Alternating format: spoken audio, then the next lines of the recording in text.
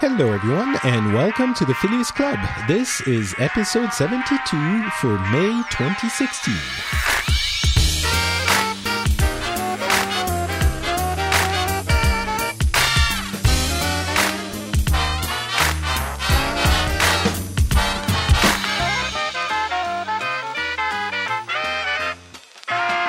Hello everyone, and welcome back to the Phileas Club. This is a regular episode where we go over the stuff that has been happening in our home countries, mostly. Some of us are from multiple countries, so we might hear from different places. And my name is Patrick Beja, and we're going to be talking about the things that happened in the past month. We're in end of May, so you'll get a panorama of world information and hopefully a little bit of entertainment over the next maybe hour and a half. And I said maybe a little bit of entertainment, but I'm pretty sure we're going to have some very entertaining moments because Turkey is back. Yay, Turkey! Hey, Patrick. It's been a while. Yeah, it has been. You've been traveling around. You've been everywhere. And I have gotten comments like at least 2, maybe 3 even, that said, "Where is Turkey? We miss Turkey." And you know what I answered? Yeah. I answered, "I miss him too." Aww. So sweet of you. Well, I was busy. You were in Japan. I was in Hong Kong. You were in Japan. I was in Bali, Indonesia. And hopefully I'll be in Japan in September, and you'll be in Paris. Where? No, you're not in September. Paris I'll anymore. be in Paris. Yeah, I'm going in June. You'll be in Paris? Yeah. All right. Yeah, so you're basically, you avoided Japan until I had left. So, but it's okay. I can give you tips about where to go and what to do. It's fine. Well, I just figured it'll be safer without you there. Well, given how safe it is, yes, I'm probably a dangerous factor in society. You know, I do things that the Japanese don't approve of. Like, I don't know. I was going to say throw papers in the street like tissues, but I don't do that because the streets are so clean. You feel very self-conscious about. You stuff kiss like in that. public. Yes, exactly. That is dangerous. We do kiss in public. All right. Thank you so much for being here. I hope you had fun during your vacation and your travels. Apparently you did. I had a wonderful time in Hong Kong. Met Paul and his lovely wife, which was great. Excellent. You'll have to tell me about that next time we hang out. We also have other people that are first comers on the show. So please, a warm welcome to Bart, who is actually, so you're originally Belgian, but you're now in Ireland, as exemplified by your lovely accent. Hey, Bart. Yes, good morning. Yes, it was a long time ago when I was in Belgium, and my parents put me in an Irish school without teaching me English first. Nice. So that's a really good way not to get an accent. just drop the kid off in school and leave. It'll be fine. They were like, all right, you hang out, just figure it out. You'll be fine. Apparently it didn't take me long. Apparently it only took me a few weeks and I was speaking like a local. So. How old were you? 4. I think when you're young, I think your brain can do that. Yeah. I think if you try that with me now, I don't think it'd work anymore. All right, cool. So you were 4 and you've been living in Ireland for how long? Do you feel more Irish or Belgian? I still actually feel quite strongly both identities because all of my family, with very few exceptions, live over in Belgium. So although I don't spend a large percentage of my time there, I spend a lot of time talking to people there, and I still feel both. And when you have to spell your name every time you say it, you don't really feel a local. Fair enough. Yeah. I have to admit, when I'm in Japan, I'm like, oh, it's Beja, and they're like, what? And yeah, it doesn't help for sure. I've gotten good with the phonetic alphabet. That's my solution to these things. And lastly, Franco is here. So he is now in Spain, but originally from Peru. So you're basically the entire, because Peru is going to be the entirety of Latin America. So you're the entirety of the Spanish-speaking world for us today on the Phileas Club. Hope no pressure. Thanks for coming on the I show. feel a lot of responsibility. Thank you. Thanks for being here. How long have you been in Spain? It's been a little bit over 6 years right now. All right, so yeah. Same question. I was guess. going to Do you feel Spanish or no? Go ahead. I won't interrupt you.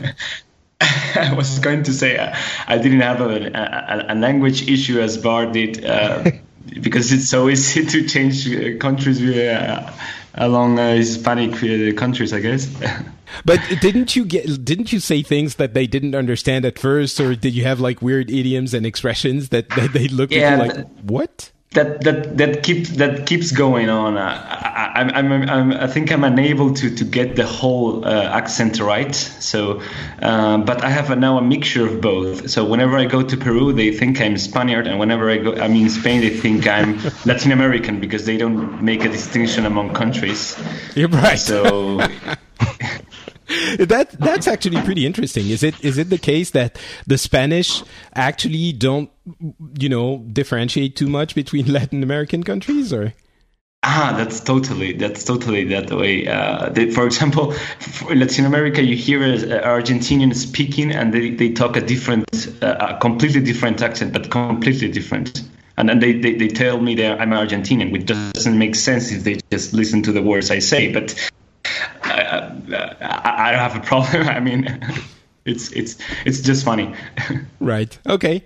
All right. Cool. So we have a great panel together, and I guess I'm going to start with what's been happening in France and a little bit of Finland. I have a little bit of a kicker story for the end because. Honestly, the French headlines haven't been super happy in the past few weeks. But it's so many of you have listened to the shows with Antoine, one about the French, political system, and then we talked about the Up All Night movement, and that hasn't let up. It's basically still going on and very active currently, and there are. Different I'm sorry, there's someone, I can hear some noise in the background. Okay, it stopped. Excellent. Good job, guys. Thinking of the listeners here. And the labor law protests are still very much going on. And the unions, some of the unions have started, oh my God, what's happening? Guys, there's something in the background. Hello? I don't think it's on my end. Nope. Franco? 1 minute. Let me. Is it me? Wait. Yeah, Turkey. It might be you. Who's vacuuming in the background? Turkey. Stop vacuuming as you're doing the show. I know you wouldn't believe this. You wouldn't believe this. This is. My wife is heating water, and she's about 20 meters away. Let me lower the gain of this thing. Oh, it's fine. It's fine. Just mute yourself until it's done. It's fine. Sorry, we're back. The labor laws are still. So I don't even know how to describe what's happening in the country right now. The unions have started to block some of the oil, the ports and the oil refineries and the oil stocks that are in the country are being blocked as a means of pressure to the government, and it's starting to, some people think that we have enough oil and reserves to be fine, but then some people are saying if you can't refine the oil, then that's a problem and you're going to run out very quickly. There are already some gas stations that are running out. And, it's like, I know that a few of you expressed surprise at Antoine's conviction, I want to say, during the last couple of episodes. And if you want to imagine how it is in France, imagine that there are many people like that are convinced that for the good of the country, you should do whatever you can to prevent this law from happening. The main issue they have with it is still that one article that says the agreements between branches of company would supersede the agreements of the whole company, and that's the main thing that they don't want to happen, because they want the agreements to the whole company to be the standard, and then you can only add rights to the workers, and not the other way around. So over that, they're mainly that they're going to those lengths, and it's not the first time such a huge country blocking strike has happened. But the last one was probably in '95. I remember it because I was going to university, and it was basically the whole country was stuck for weeks, and a bunch of companies went under because they couldn't get their supplies, and it was, you know, a huge thing. And the government is not letting up. They're not saying, you know, okay, fine, we're going to let go and we're not going to vote that low. They're saying it is important that we do this thing, and we're going to do it no matter how much the situation worsens. So, you know, I look at this, I don't know if it's because I'm from the outside, but I look at all of this and it's sort of a little bit of disbelief, and I don't want to say who's right and who's wrong, but it doesn't feel like this is the right way to go about it. End of story. Come on. Who's wrong? Who's wrong, Turkey? I wonder who you think is wrong. You don't want to say it. The protesters. Okay. It's all these crazy people going out. Come on. That's not how you protest. You don't ruin and destroy your economy and your country and hurt other people's life by protesting. That's not how you protest. That's not a civilized way of protesting. Come on. So what would be the civilized way of protesting? The civilized way of protesting is signing petitions, letting people know, and voting for the right people to come in place and revoke those laws. You are a democracy. You are not some dictatorship where you have to go out and fight and blow things up and blockade so you can get your rights. So they are doing I'm going to be devil's advocate for just a second here. They are doing all those things, and the petitions are huge, and the demonstrations have not stopped. And the government is using a specific legislative or tool that allows them to bypass the parliamentary vote to get this law basically enacted without having to go. Then in the next election, vote in a new government that would revoke that law. How difficult is that? Yeah, I agree with you. I think it doesn't, pushing to this extreme is not constructive, but yeah, and that's why, the last two episodes, I was not surprised to hear that French view. What I was surprised is that I finally came out to be right about French people, and because you ruined it. I thought French people were like you after I had that conception about them. Well, I guess there are some like me and some like Antoine, but Bart, go ahead. Well, it just strikes me that if they're using techniques to try avoid the parliament and stuff, then maybe that's not particularly democratic. So maybe that is a reason to, sort of raise your voices a little bit. Like, this can't be like 2% of the people or something. There's got to be much bigger support for this movement than that. Yeah, for sure. And the thing is that tool, it's called 49.3, is like, I can't remember how it's called in the US. There is, the president can veto a law, right? Even though it has been voted. And there are these kinds of things in place so that things can still happen when you're in a stalemate or when things go a little bit crazy. I mean, there's a reason why those tools are at the the government can use, and the presidency or the prime minister can use those tools.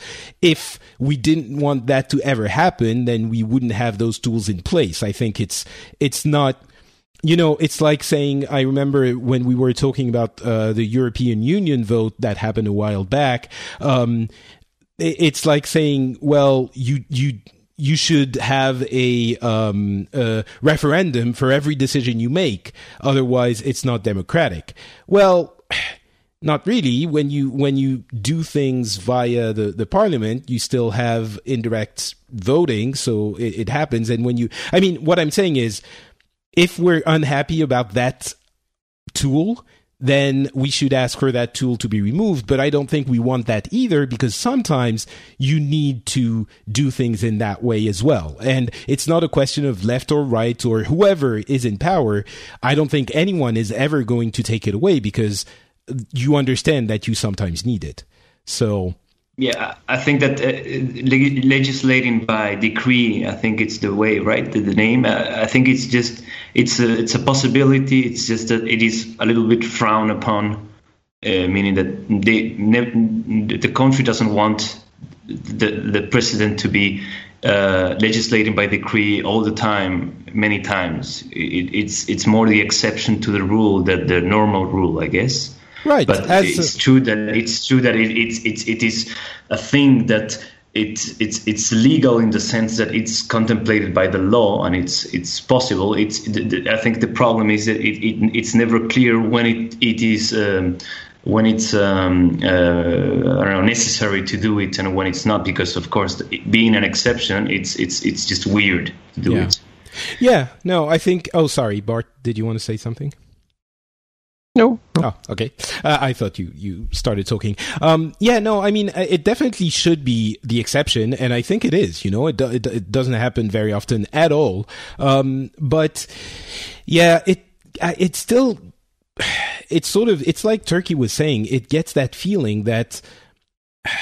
So again, we did talk about it at length with Antoine, and there are certainly people who are making an argument for it, but no matter how much I talk about it, I still feel that it is unreasonable. I mean, we're not talking about, internment camps here. The situation is dire in the country from the economic side, where we have large percentage of unemployment, and we've tried many different things, and they're suggesting we try another series of laws that are, yes, to the right of what those people protesting would like, but it's not like they're advocating, murdering the old people to make place for the new.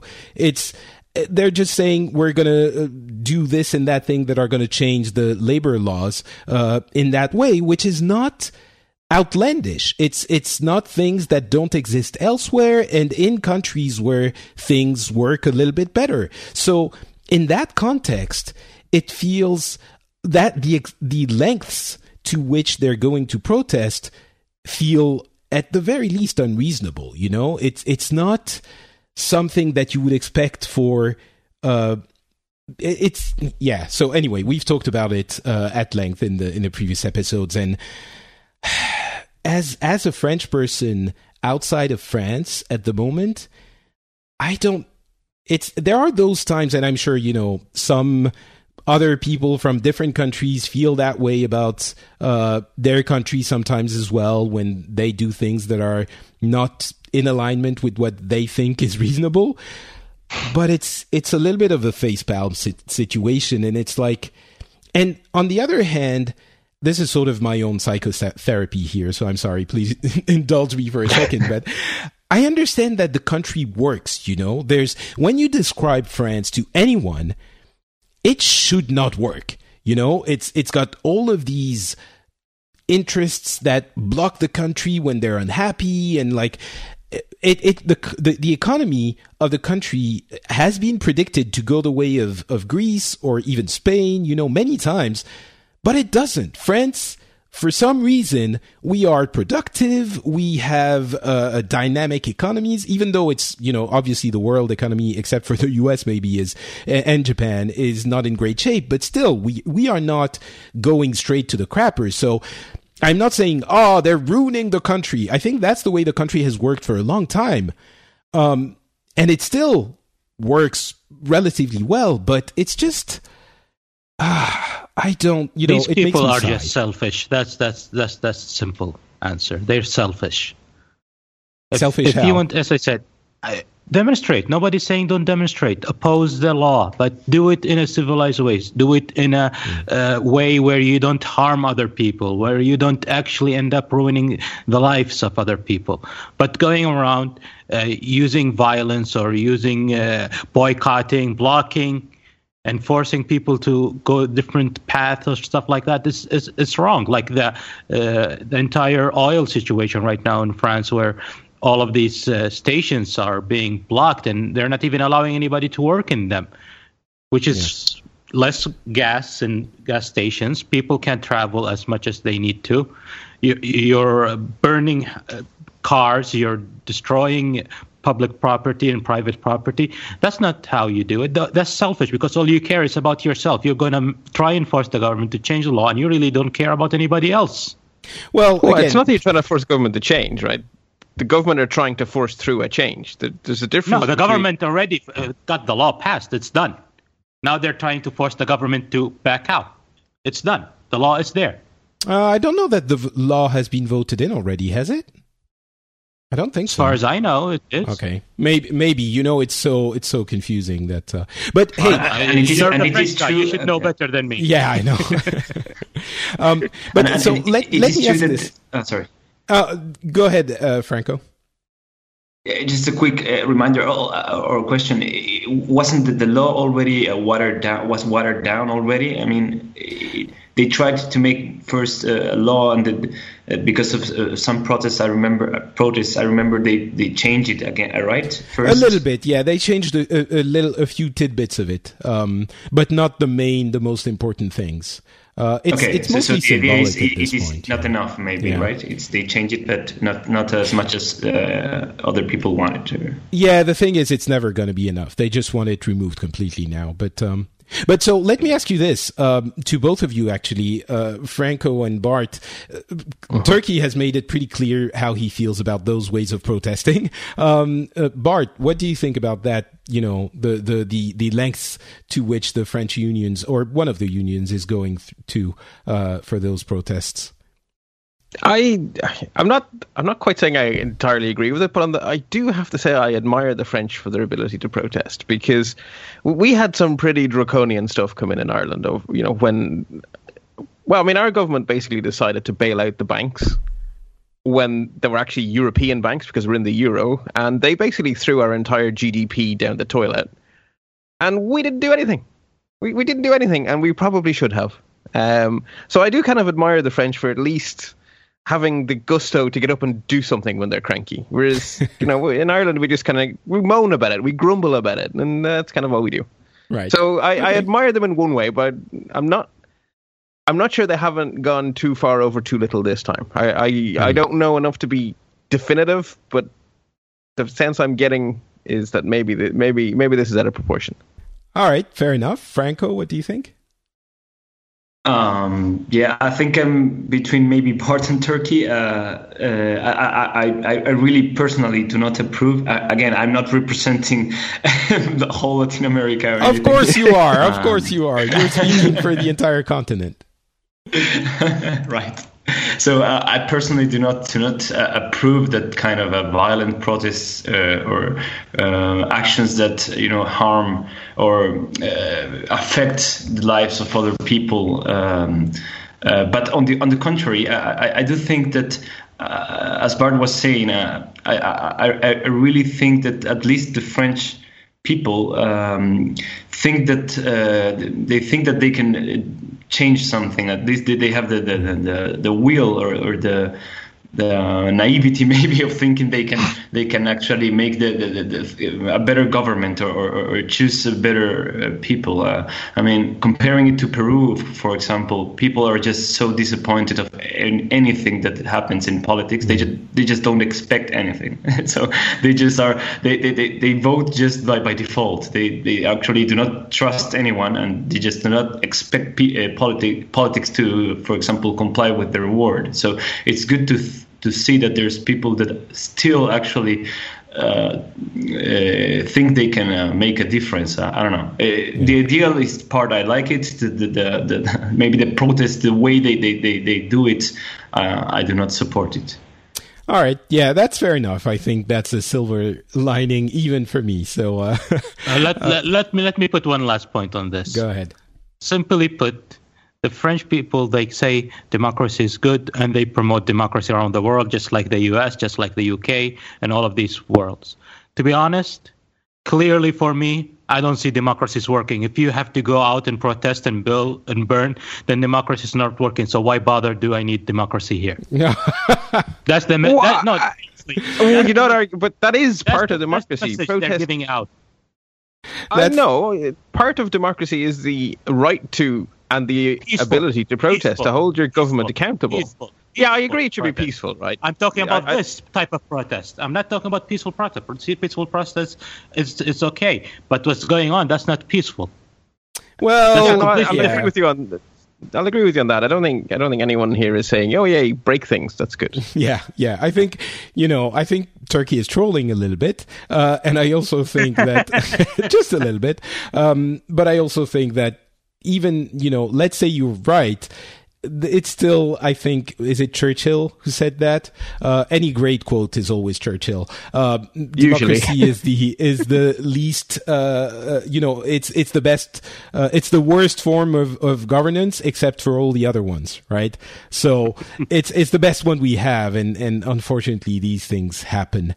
I'll still take, democracy over, any other thing that I've seen at the moment, except probably if we do a dictatorship where we have one dictator that I'm certain I'm going to agree with 100% of the time, I would be okay with that, which means I should probably be the dictator. Can we get a vote? Yes. All right, good. I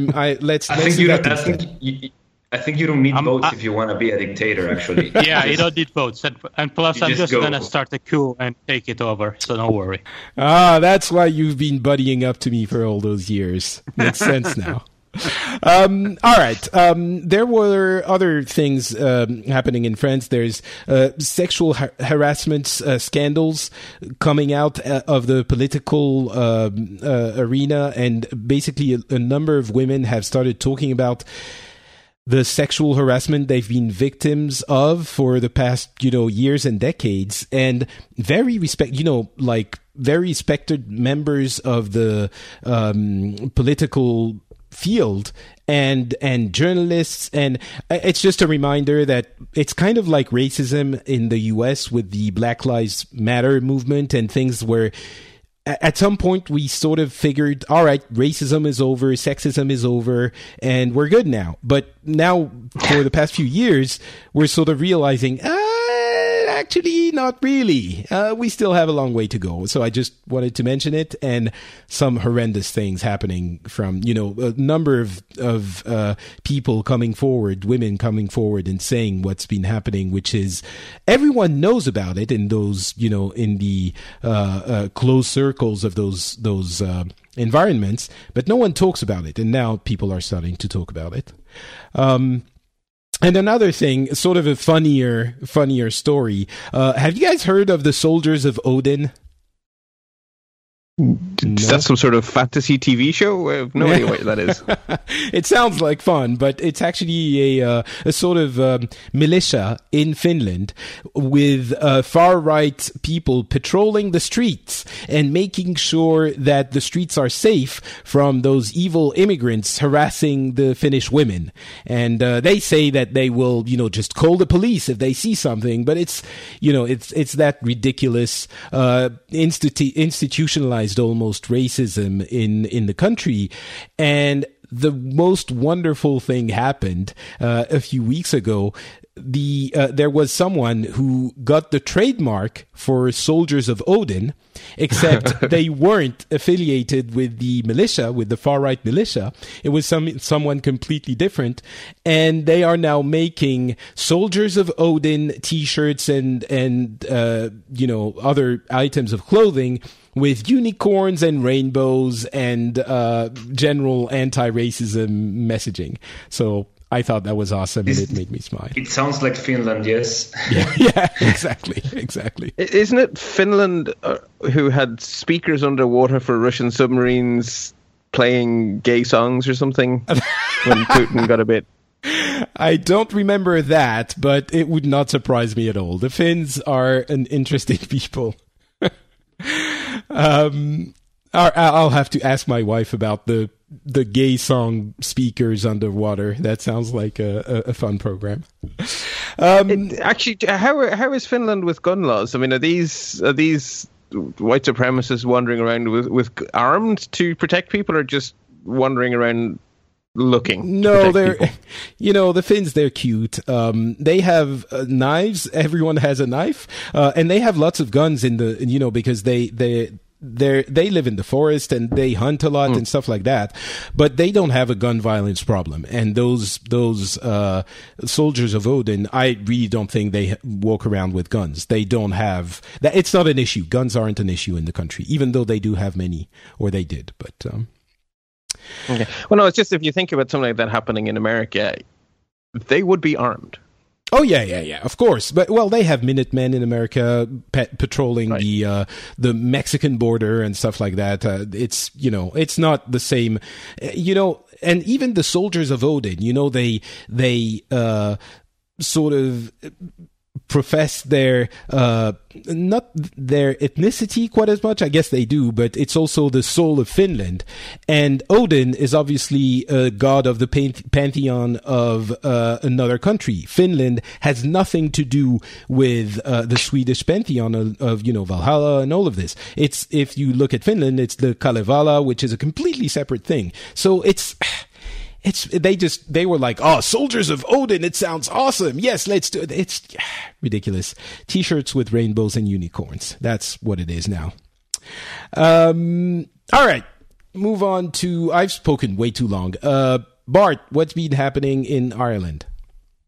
Well, the story that's been consuming us for quite some time now is our election, which usually in Ireland, actually, we're known for having short elections. So by US standards, they think we're nuts because we call an election and then 4 weeks later we vote and then we're done.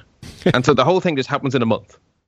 That sounds like a sane way of doing it, but I think it works quite well. I guess it's somewhat on the British model in that way. So we had our election in February. Well, it was called in February and we had it on the 26th of February. So technically this shouldn't be a story in May, but it didn't quite go to plan. We had our vote on the 26th of May, and nobody won. What? Or at least, nobody coherent won. So we've had coalition governments for decades now because one party... Just for a second, what elections were those? Okay, our national parliament. So we have a parliamentary system. So our prime minister is elected by the parliament, and the parliament is elected by the people. Right. And we also have something called a single transferable vote, which is a big problem with a lot of election systems is that they don't result in a parliament that matches the people's opinion. So David Cameron is Prime Minister of the UK, but he only got about a third. His party only got a third of the votes, but they have the majority in Parliament. So there's a big difference between the percentage of people who are in favour of a party and the percentage of seats in the Houses of Parliament who, matching that because they have first past the post. So we have a very different system where our constituencies have at least 3 seats and a maximum of 5. And you get what's called a single transferable vote. So you don't put one tick box. You rank the people to as far as you want. So you give people your first preference, your second preference, your third preference. Now you can stop at any time, but you may keep going until you run out of people. And then, so they count all the votes, and the lowest person is eliminated. And all of their votes then go to the person who's next preference on that vote. And so the votes get redistributed. And then the next lowest person is eliminated, and the next lowest person is eliminated. And you keep eliminating until you're left with the number of seats available. So if it's a 5-seat constituency, you eliminate all but 5, and then those 5 are deemed elected. So our parliament genuinely does represent the various party beliefs of the people. But that's problematic because we don't have a 2-party system. We have many parties. And so no one party ever wins overall, or hasn't since 1977 was the last time someone had an overall majority here. So it's not surprising that no one party won. But the problem is no 2 parties who could conceivably, feasibly form a government together have enough seats to get half. So there are no alliances possible. And the reason there's no alliances possible is largely because of stupid history. as these things tend to go. So in 1922, Ireland had a civil war. 1922. And we have two centre-right Christian democratic parties who detest each other. And those two parties have the majority of the seats, and they could form a government, but they can't because they refuse to work with each other. So that's why it took from the 26th of February until the 6th of May until we had a new prime minister sworn in. And so it did get resolved. It did get resolved in a very Irish way. So the two centre-right parties are not in coalition. Did they have a drinking contest? I think there may have been some alcohol consumed. But no, they've decided that the party with the most seats. So we have, our government is now formed of a party with 50 seats, and our parliament has 158 seats. So that's not like a minority government with 6 short. That's a government with more than 100 votes short to do anything. And they are not in government with their other Christian Democratic opposition. However, the other Christian Democrats have agreed that they'll vote with the government on certain issues. And they basically worked out a 3-year plan for government. And they're officially not in government, but they kind of are.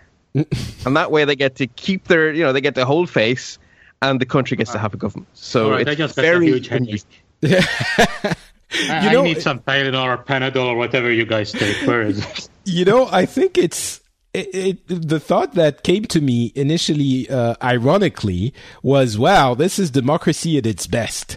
Like the thing that cannot, the protests in France and the thing that can't get resolved because the votes don't add up. But actually, it in Ireland at least, it did get resolved. It's a little bit messy. Yes. But it is democracy at its best. It's people who don't agree, who would never agree, who instead of going down in the streets with pikes and forks and guns and shooting each other to decide who's the strongest, actually are forced to sit down at a table and scream and yell and maybe drink. But then they have to resolve it as, Turkey put it very eloquently, civilized people, right?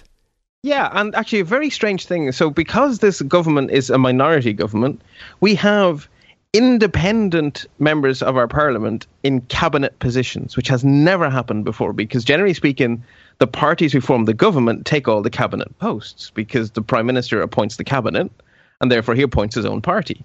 But he needed the help of 9 independents in order to get himself elected as prime minister, because he got elected not by winning a majority, but by his natural opposition abstaining. So he won the prime ministership with 59 votes in a parliament of 158 people. So basically, everyone sort of put sort of like a close peg for Le Pen kind of thing. They didn't vote against him, but they didn't vote for him either. So it's very strange. It is incredibly strange, but it makes me strangely hopeful. Maybe not hopeful, but I guess it makes me believe in democracy more. If even those unsolvable issues manage to, not ideally, but somehow get resolved, it works. It's the least worst system we have. I'll settle for that, honestly. But I don't know. Now, everyone here is very upset because it took so long to form a government, but the Belgian half of me was laughing at them all. Right. It's the last time Belgium voted. I remember it took them 430 something. I think it was 435 days to form a government. Because they also always end up with coalitions. But they have the problem that half the country hates the other half of the country. And therefore, French and Flemish parties have to agree with each other in order to form a government. And that wasn't happening. So I think 65 days is fine. I think the Irish the Irish are doing okay. Yeah, Spanish, I would say, would be happy to have only 65 days to get the government. We're still trying. But how long is that then? I think the elections were in December, and I think it's on June that they're going to have finally the elections again. The final decision was at the end to get new elections and see what happens. Oh wow! Okay, So well, there's no guarantee that there's going to be a government still. wow. So we almost came close to that actually, but the Irish president sort of stepped in at the last. A few days before it all got resolved, the Irish president stepped in and went, "By the way, I have the constitutional power to fire you all. Yeah. Just letting you know. Have a nice day." That sounds like a good constitutional power to have for a president who I'm guessing doesn't do a lot more in Ireland. No, the president is very ceremonial. The president has to sign every law, and the president has responsibility for making sure the laws are constitutional by referring every law that he or she is skeptical of to the highest court in the land. So the only time the president tends to come up is when there's a law that's a bit dubious, and the question is, will it or won't it go to the courts? Right. And then also the president dissolves parliament, and the president can dissolve parliament for any reason he or she would like. Right. So, Franco, what can you tell us a little bit of how it's going in your corner of the world? Because you were saying you wanted to talk about elections as well.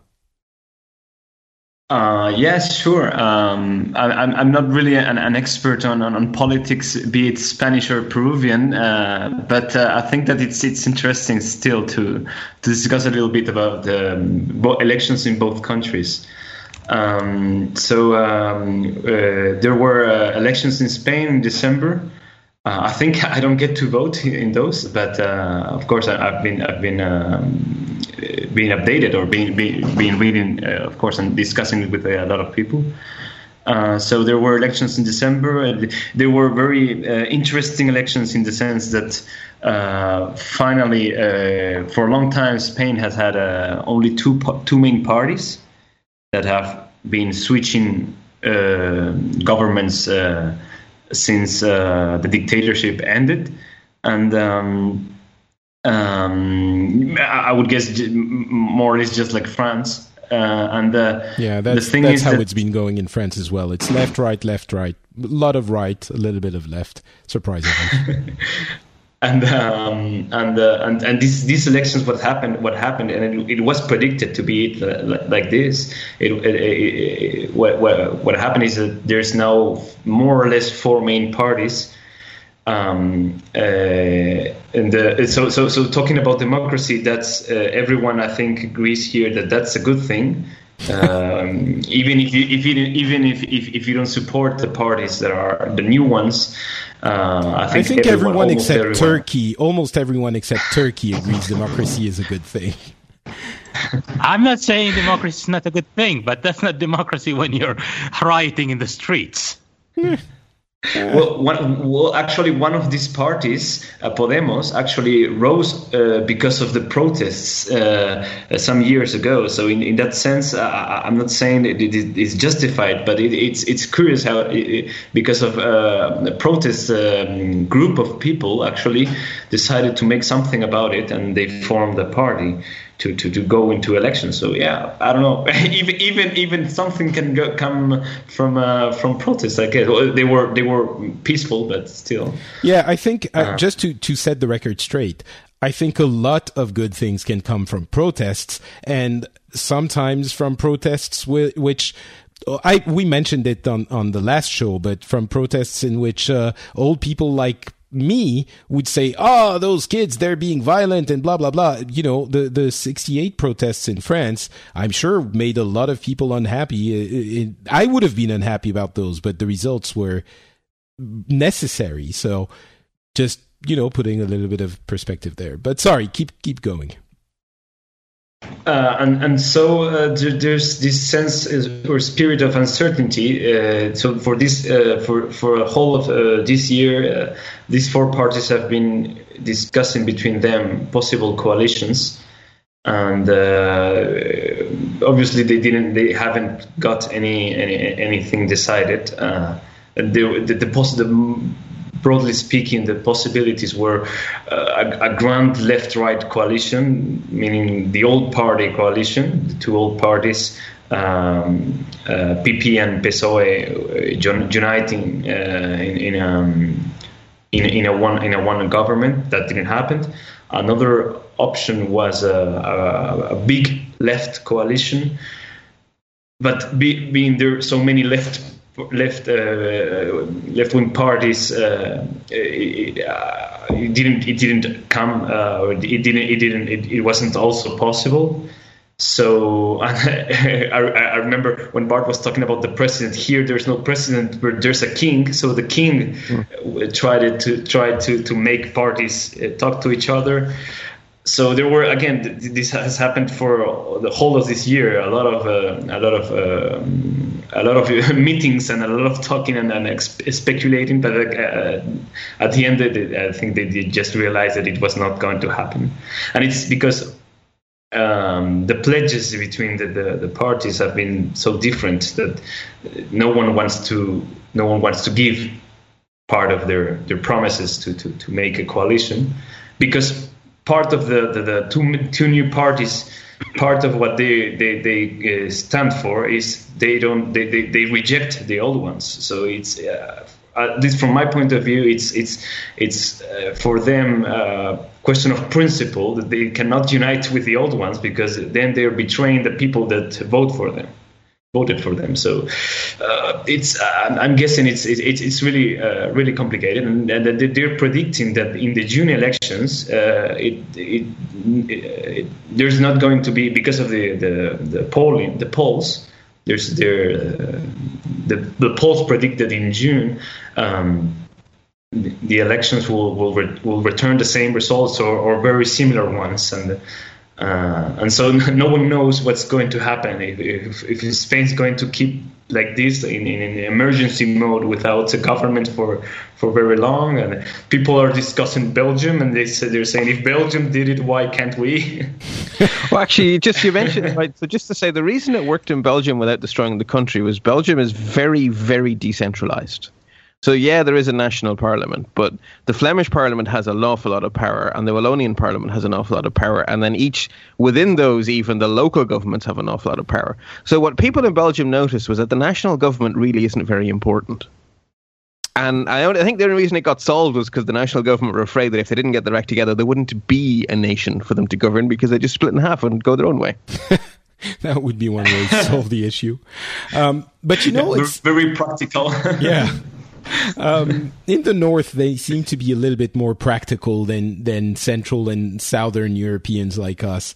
We get hung up on the details and principle a lot, and it seems like, in the north and in the more Protestant countries, at some point they sit down and think, all right, we actually have to solve this. So let's be realistic about everything and discuss things like adults and find a solution, because we can't just, it needs to be worked out. Whereas we'll go to, any lengths to protect the principles. Turkey, you were saying they're selfish in France. And I think there is some of that, a little bit of individuality, but I think it's also caring about your principles so much that you won't let go of them for anything, even if you desperately need a practical solution. I think there's some of that too. I do just want to throw in, right? Ireland and Belgium, not Protestant countries.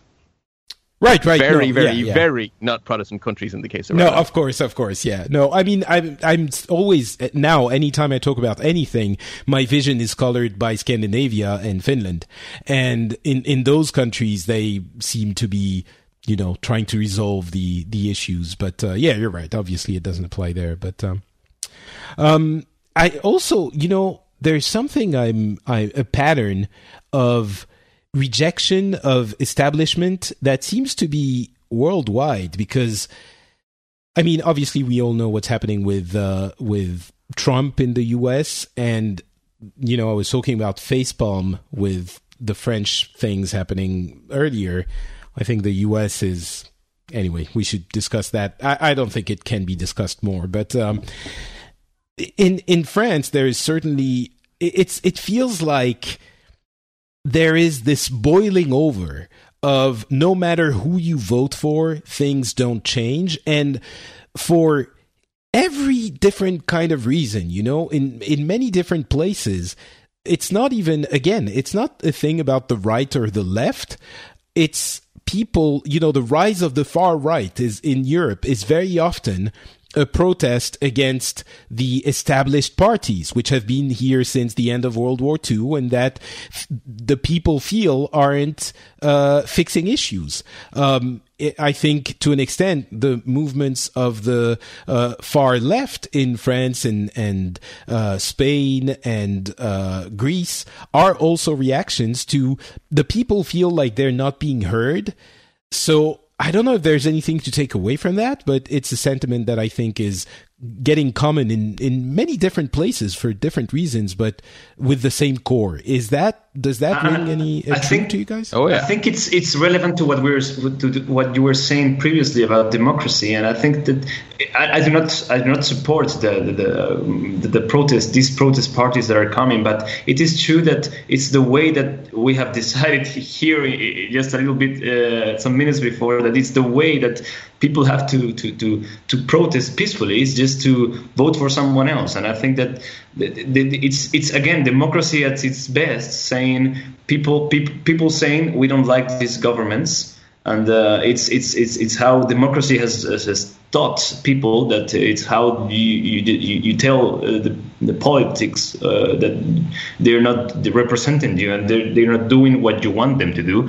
Even I'm sure a lot of people are not voting for these protest parties because they support them, but it's a way at least to say to the old establishment, you cannot assume that we're going to vote for you forever. I don't know. Yeah. Well, I think in Europe, I think a lot of the reason people are cranky, upset, betrayed by the establishment is because of the way that the European Union is governed, which is supremely undemocratic. It's kind of I think it's astounding that a group of democracies have decided to club together in the least democratic union I have ever seen. I mean, it is amazing. I'm thinking if it was more democratic, it just wouldn't work. Everyone is protecting their interests so much that we would never find common ground. It's worse than the US, They have at least the idea of America and freedom that binds them together. Not freedom. I'm not trying to troll. The idea of America is binding them together. In Europe, the idea of Europe is not, it's very artificial still. In an extremely practical way, the interests of each country in different industries is completely different. You have some countries that are agrarian, some countries which have services, some countries where, it's silly things like the movie industry in France is huge. And that has implications in copyright law and trademark law and these kinds of things, So I don't think it would be possible. But why is there no sense of Europeanness? The reason is because we don't actually get to have a say in Europe. We elect members of parliament who, in most, particularly in the parliamentary systems, they then elect a prime minister who then chooses a government, and those governments then choose people to send to Europe. That's so many layers away from people at the ballot box. It's ridiculous. Yeah, and we don't have a Europe has achieved a lot. Europe has achieved a lot. Oh yeah, it has. In Europe is a great example of how people can be unified, and I'm saying this because I'm coming from a background that people here are pissed as hell because we are Arabs, we follow the same religion, Islam, and everything, and we are still divided, and we could never agree on anything unifying. You got to the European Union, people of different religious backgrounds, different languages, different ethnicities, different everything, and they are uniting under one banner. It's still an amazing achievement for Europe. So I really don't see where the problem is. No, it's an amazing achievement, but it's an incomplete process, and I think it's stagnated a bit. Like, there hasn't been a big change in Europe in quite some time. The European Union has sort of ground to a halt, and an establishment has set in, and who just like to do things the way we've always done things. We've hit a massive. It grew too fast. That's the problem. It's growing too fast. They added too many countries before they can even establish the basics correctly. Yeah, I think that's fair. I think that's very fair. But on the other hand, remember, it grew really fast after the fall of the Eastern Bloc. And I think at that point, getting the old Eastern countries into Europe to sort of get them away from the sphere of influence of Russia might have been a good thing, because it's, well, a good thing for Europe. And many times some of the very stable economies, surprisingly, because they're new and young, and they have, after the end of communism, they had this energy and thirst for things. I think it's yes, in some ways it hurt the European identity a little bit that we integrated so many people so quickly, but I think on the overall picture it might have been a positive thing for the stability of the continent. But well, yeah, I mean, I don't want to be anti. Well, I'm not. I'm actually very, very pro-European, because I think we're much better off getting into larger groupings instead of small parochial national interests. But my concern is that the European Union is going to disintegrate if it doesn't react to the fact that it's not working well. We had a major financial crisis, and the European Union reacted in gridlock. It just locked up. It achieved because nothing. basically Europe just looked at growing before they even worked on making sure everything is working correctly. Well, okay. They were too aggressively looking at growth. Be that as it may, now that's the situation we have, so we have to deal with it. But yes, which is why I'm saying there needs to be European reform to keep this project on the rails. And I want it on the rails. I want Europe to succeed, but I know that if things don't change, it is going to fall apart. And my neighbours across the water here in the UK may throw a gigantic wrench into the cogs within the next month. Yeah, they're voting for their Brexit.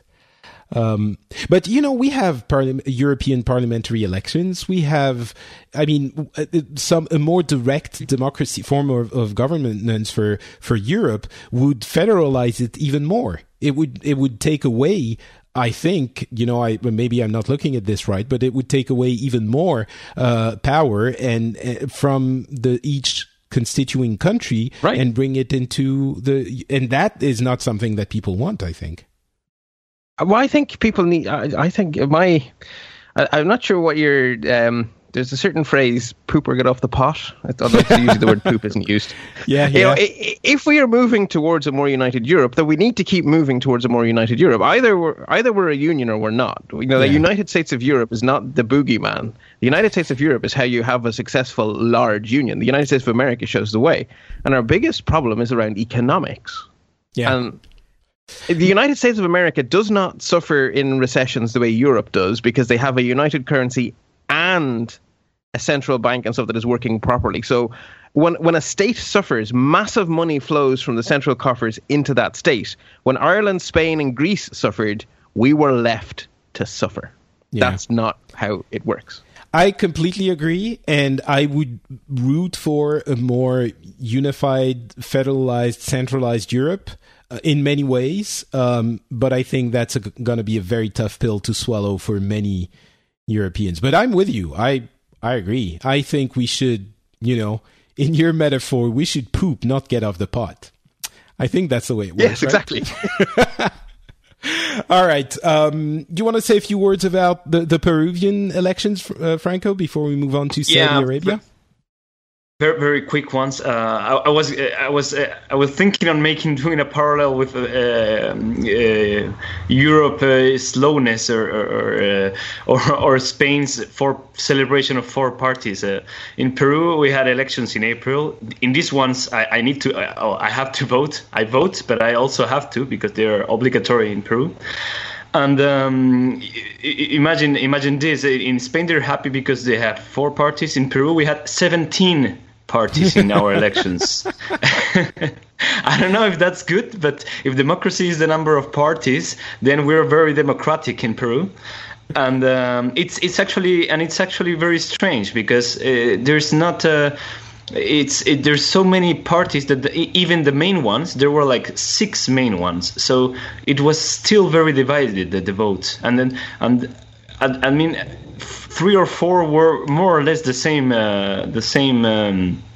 ideas. So I think in Peru it's a quite a different way of voting. You vote for the president and you vote for the face of the people. If you trust the guy who's leading the party, you vote for the party. And well, we had elections in April. As always, none of the candidates got more than 50% of the vote. Yeah, with we had a second round. 17 parties, I would guess. So. Yeah, it's quite splitted, right? So we're having another elections in June, I think. So we're having them together with Spain, I guess.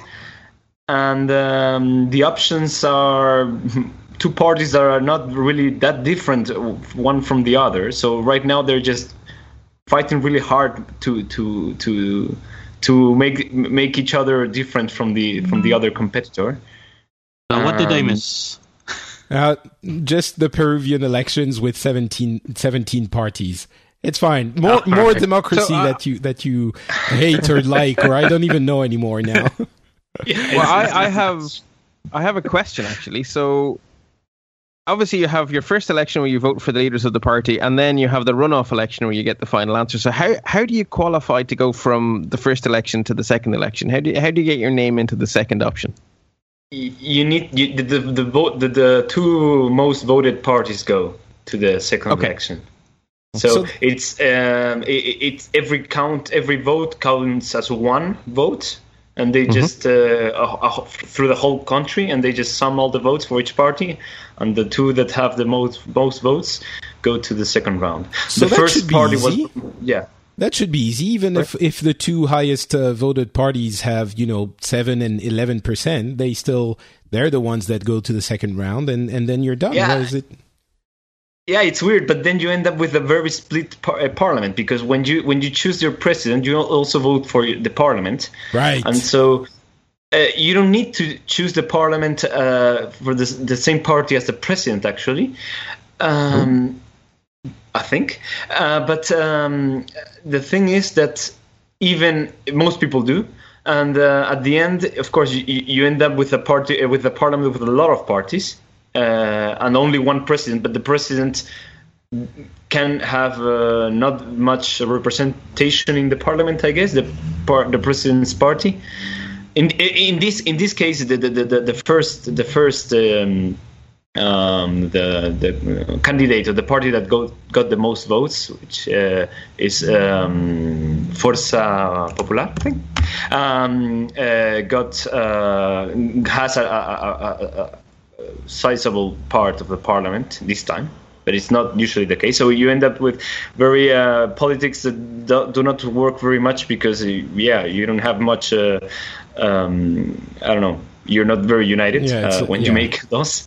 And then you can't get any law to be voted on and stuff like that. Again, as we were saying, democracy at its best. That's the way it works. Well, to be honest, it kind of is good though, because it means that only stuff that has a broad appeal gets through the parliament. Because you can't vote for you can't propose something with a narrow interest, because then one out of 17 will go yes, and 16 out of 17 will go no. The thing is, and disadvantages. Yeah, exactly. Because then maybe you don't decide now. You didn't decide anything, and then what's better, to decide something that is not very good, or nothing at all. It's hard to say. That is the big question. And making it a little more fun. I don't know if it's fun for Peruvians, but the candidate, the first that has the most votes right now that they're saying it's a woman. First of all, she would be the first president if she's elected. Her name is Keiko Fujimori, which sounds very Japanese, because there are lots of Japanese. There are a lot of Japanese in Peru, actually, and she's actually the daughter of an ex-president in Peru, who is in jail right now, and who tried to stay more time than he was supposed to. And there's a long history. You can search for it. He was from the 90s to the 2000s. Alberto Fujimori. It has probably gotten in the news at some point. And so the idea is people vote for her because she's her daughter. but it doesn't mean that she has anything valuable as skills for being a president. And so it's because of the popularity of his parent, her parent, her father, that she's being elected. And and again, Alberto Fujimori is a very controversial character in Peru. A lot of people hate it, and a lot of people have good memories of the government, I guess. So yeah, it's weird. Well, yeah. Again, another one. I think thanks, Franco. I really hope that Turkey, you have found some election for something in the entire, I don't know, your neighborhood to talk about, because this is going to be entirely about elections and democracy. I got a gigantic headache right now, guys. Democracy is too much much work. Exactly. It's you don't have to worry about those things. You don't have democracy. You're fine. All right. What do you have for us today, Turkey? Well, there's not much going on here. It's mostly quiet. In Saudi itself... All right, thank you very much, everyone. We'll talk to you next... No, what? No? I'm still talking here. In Saudi, the biggest events were a recent reshuffle in the government, new ministers, changes in ministries, and there is what we call the Vision 2030, which Saudi Arabia has announced, and which part Vision of it, which 2030? is the biggest... Oh, so for the year 2030, where are you going to go? Yes, from now until 2030, what is the government planning to achieve? Oh, that's interesting. And the biggest news out of that is economical, which is basically the person responsible for the vision is the deputy crown prince. He's the son of the king, and his vision is that they would be putting 5% of Saudi Aramco. Aramco is the Saudi oil company, which controls the entire oil in Saudi Arabia. They want to put 5% of that in the stock market.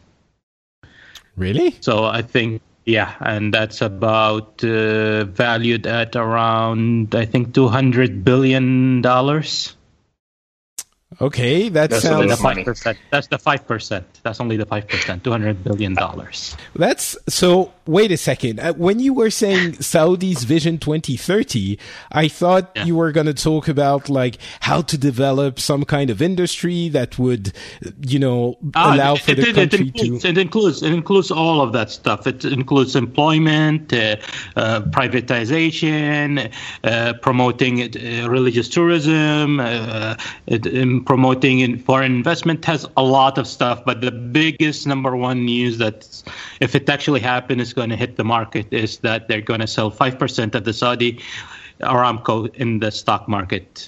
Oh, sorry. Okay, so you mean they're going to let the private investors get into the capital of the Saudi oil? Oh, okay. All right.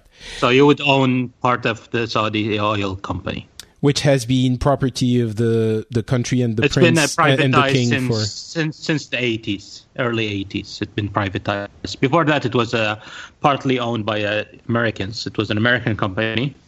It was privatized in the 80s. It's valued right now, according to the market, at $2 trillion. Sorry, when you say privatized, you mean it was taken, it was nationalized? Sorry, not privatized. Nationalized, sorry. Right. Nationalized. Okay. Yeah, they're going to privatize part of it right now, which is 5% of it they want to...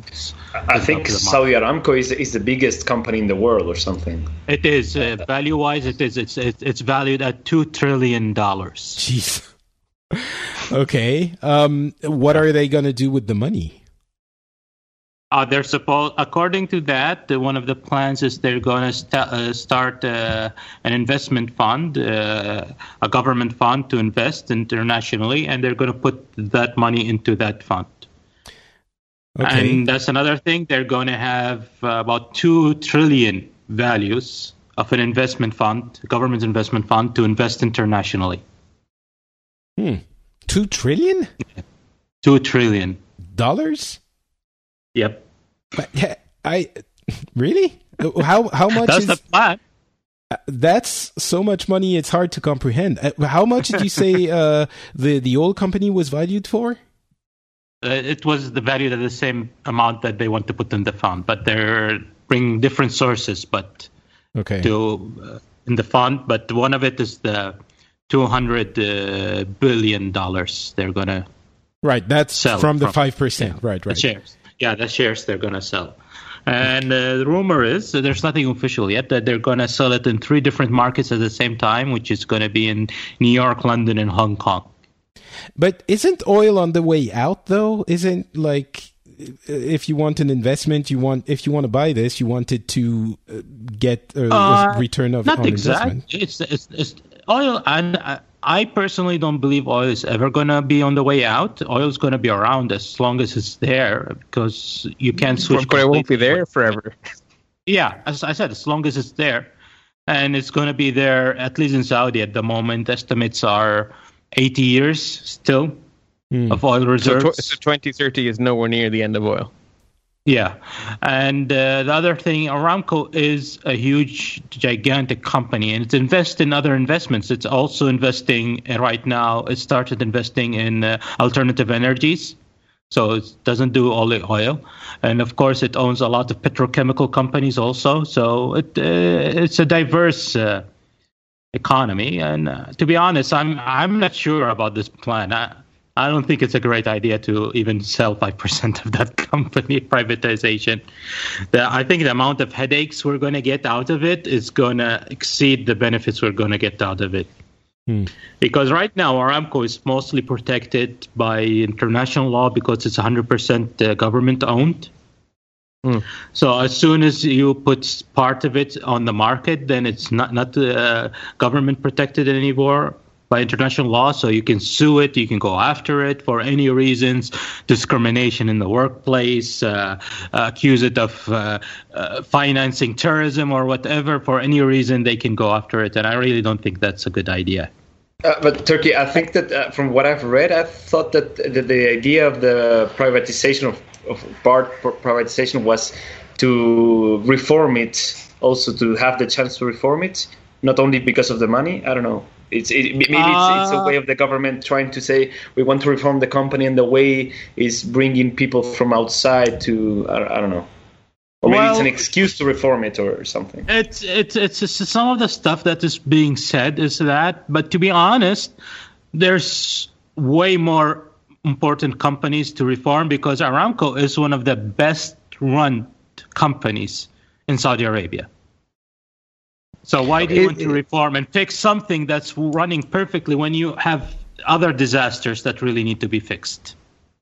Is this being so? I'm not sure if sold is the right word. Is this being publicized as an opportunity for regular Saudi Arabians to get a share of that wealth? Because I know in Ireland when we went on a little bit of a indirectly it is. Indirectly, because the details have not been announced exactly how they're going to do it, but indirectly they are hinting that that's what they're targeting to. Part of it is to be sold to individuals in Saudi if they want and to own part of the company. Doug, we've had in Ireland we went through a little phase of copying Margaret Thatcher because that was the done thing back in the 80s, I guess. Actually later than that. And we had state-run telecommunications and we privatized it, and it was sold to the people as a way for you to make a little bit of quick money, join in, invest in Aircom. And basically, the shares the shares were overvalued.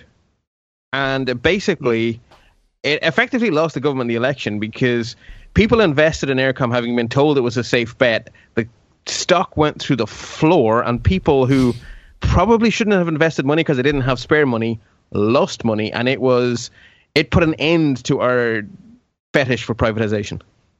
Well, from my experience and understanding, we're more careful here. We don't privatize the entire company immediately.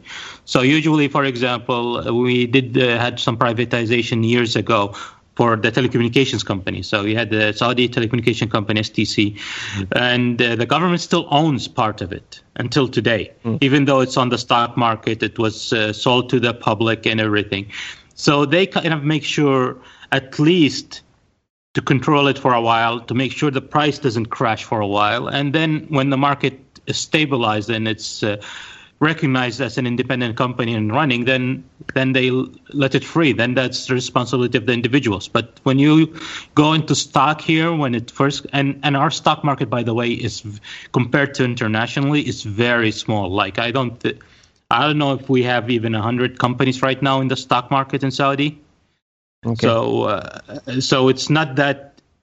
So people are aggressively buying in the stock market right now. It's a volatile. We did have a crash in the stock market.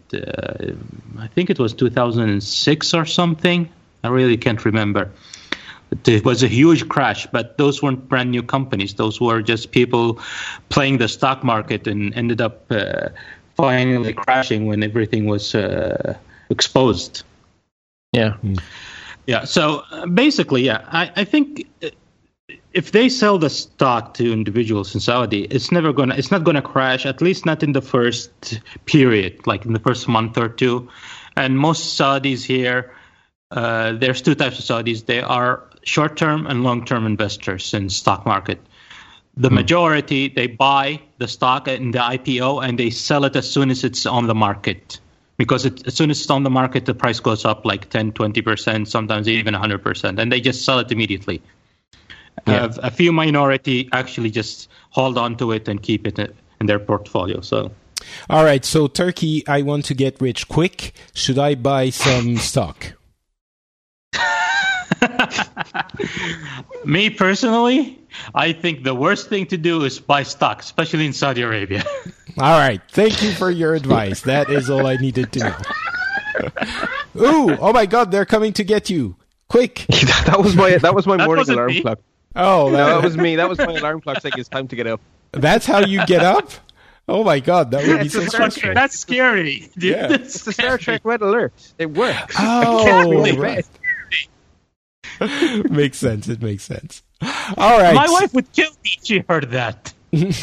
Well, you wake up at least. Apparently, it was difficult to wake up, so there you go. All right. I think that is going to bring us to the end of the show. Unless anyone has something to add, I think we should be. We haven't good. talked about the Egypt Air. Do we have to though? I mean, do we know anything? Well, I want to see your opinion. Well, we don't know anything. Do we? We don't know that yet, though. Yeah, but it's the most acceptable theory at the moment. It's because there's only two things that will bring it down: it's either terrorism or technical faults. Well, it could be technical faults. It could be technical. Yeah.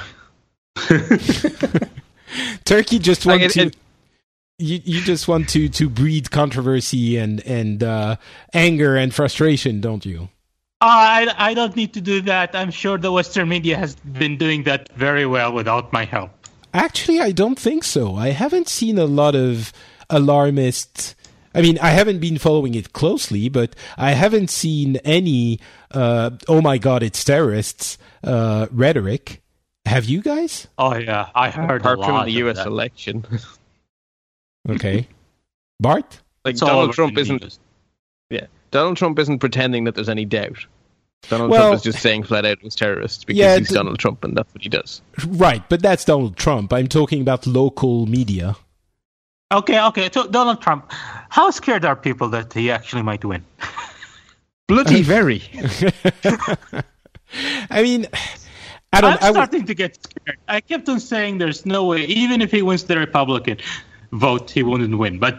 But Clinton is not helping. She's becoming a bigger idiot by the time. I think the important thing is to make people believe that Trump is going to be elected, so they get scared and vote against him, and then he doesn't get elected. I think that's very important because if people are afraid that he's going to be elected, they will not vote for him, and then they will all be saved. Maybe. You know, maybe. I was talking about this on Twitter a couple of days ago, and it's, I mean, obviously it's not funny anymore, and it hasn't been funny for a while. Now he has the nomination. He is the Republican nominee, right? No, not yet. I mean, not yet, but he has the votes. It would be very surprising if he wasn't. And it's mix of bewilderment, and it's literally, I mean, it's electing a clown, and I don't know. Some people, I was saying, you know, if the Trump actually ends up becoming president, it will do more harm to the image of the U.S. and the standing of the U.S. in the world than anything the U.S. have ever done, you know, in the past. Good things, which were good to their standing, or bad things. Like, there's nothing worse that could happen for the U.S. to be discredited. Like, anything they do after that. I was saying, again, on Twitter, I was saying, let's say they cure cancer, or, you know, give us the iPhone 17, or come and save us from the Germans again. No matter what they do after that, people start unfollowing you. No matter what they do after that, it will always be, yeah, that's cool, but remember that time Trump was your president? And then you fall over laughing. It's unconscionable to me. And I understand that, you know, Clinton is apparently not ideal, but the fact that, and I mean the other nominees, and I don't understand. How can a country consider this? And I was saying this, and I had people telling me on Twitter, oh, but you know, in France we had this and that. And I'm sure that in every country you've had people that you weren't happy were elected prime minister or president or whatever. But there's no comparison. There's no comparison. It's like electing a comedian who's a bad comedian at that. And I think that goes back to this idea that people are just pissed, angry with the establishment, quote unquote, that, you know, and it manifests itself in different ways in different countries. In France, it's people blocking the oil reserves. In Spain, it's people voting for 15 different parties. And in the US, it's people voting for Trump because they're just angry, and they're like, whatever. And that's what I think is the worst thing about the US, is that it's a two-party democracy. Yeah. That's the worst thing about the US. It's only one party away from being a one-party state. I guess. Seriously, it's when the choice is when it's so ingrained that it's going to be one party or the other party, you end up with two establishments. Your only choice is establishment. It doesn't lead to a particularly healthy democratic debate. I mean, okay, they chose Donald Trump, but what was their choice? Like, you look at the other 18 candidates who were put forward. Were any of them any more sane? Really, I mean, they were all more, I believe, the toilet trained, but their actual policies, their actual economics were based on... No, some of them were sane, but the top group were not sane. The top runner... Sorry, those were the chance. Yeah. Those were the chance. I mean, their economic policies are all gaga. Like, you know, we understand economics. Well, we understand a fair bit of economics. We've done a couple of centuries of science on it. Ignoring it all is not a particularly sensible approach, and they all did it. Yeah, no, it's true. I mean, I almost was gonna talk about it, but it's true. The others weren't. It's so much. I don't know how you get to a situation. I guess Trump is a symptom more than a you know, the real issue, but the symptom is so it sticks out like a sore something. But I guess at some point you can only vote so many times for people and hope that it's going to work until you throw everything up in the air and you're like, fine, whatever, you know, let's give the clown a chance and see what happens. But I think that it's important to, and this relates to my experience of politics, of history of politics in Peru, is that at the end, it's also important to keep in mind that you're going to have this president for 5 years or whatever amount of years, and you really need to not go past the he's a clown, we're going to laugh 5 years from now of what he did, but also it's the dangerous part of electing someone who is not competent or able to do whatever crazy idea he has in mind. In Peru, it wouldn't be the first in the history of the U.S. We did have George W. Bush. Yes, it's the true. scary thing is... Yeah, like, but Trump even Bush even look compared to intelligent. Bush, even compared to Bush, I mean, everyone's saying, "Oh, yeah, but actually, he's a very intelligent person and he knows this." And I'm not convinced at all that Trump is. I mean, he obviously is media savvy, but I don't think people were saying, "Oh, Bush actually he is intelligent." I don't know that has to be the case. When you're saying no, but Bush was the advantage of Bush had his father to rein him in. That's the difference. Maybe. Yeah, he was part of he was part of an elite, which meant that he was protected from himself because all of his father's smartest people were put around him. I mean, the vice president's office kind of ran the country. Yeah.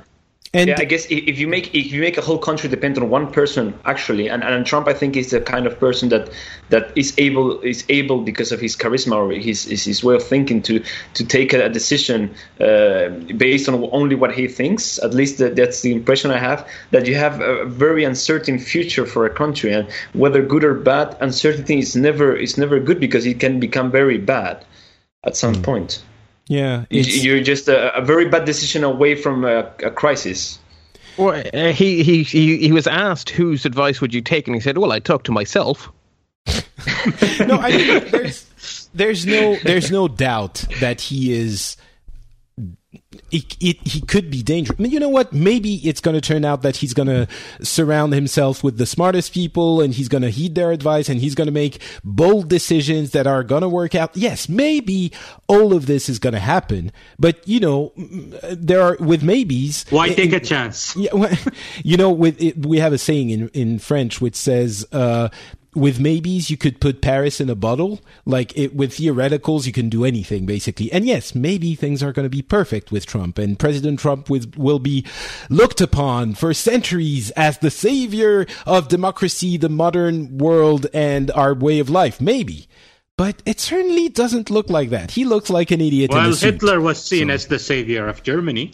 Yeah, well, okay, you just crossed the Godwin law. We started talking about Nazis. I think that is a sign that we should end this discussion.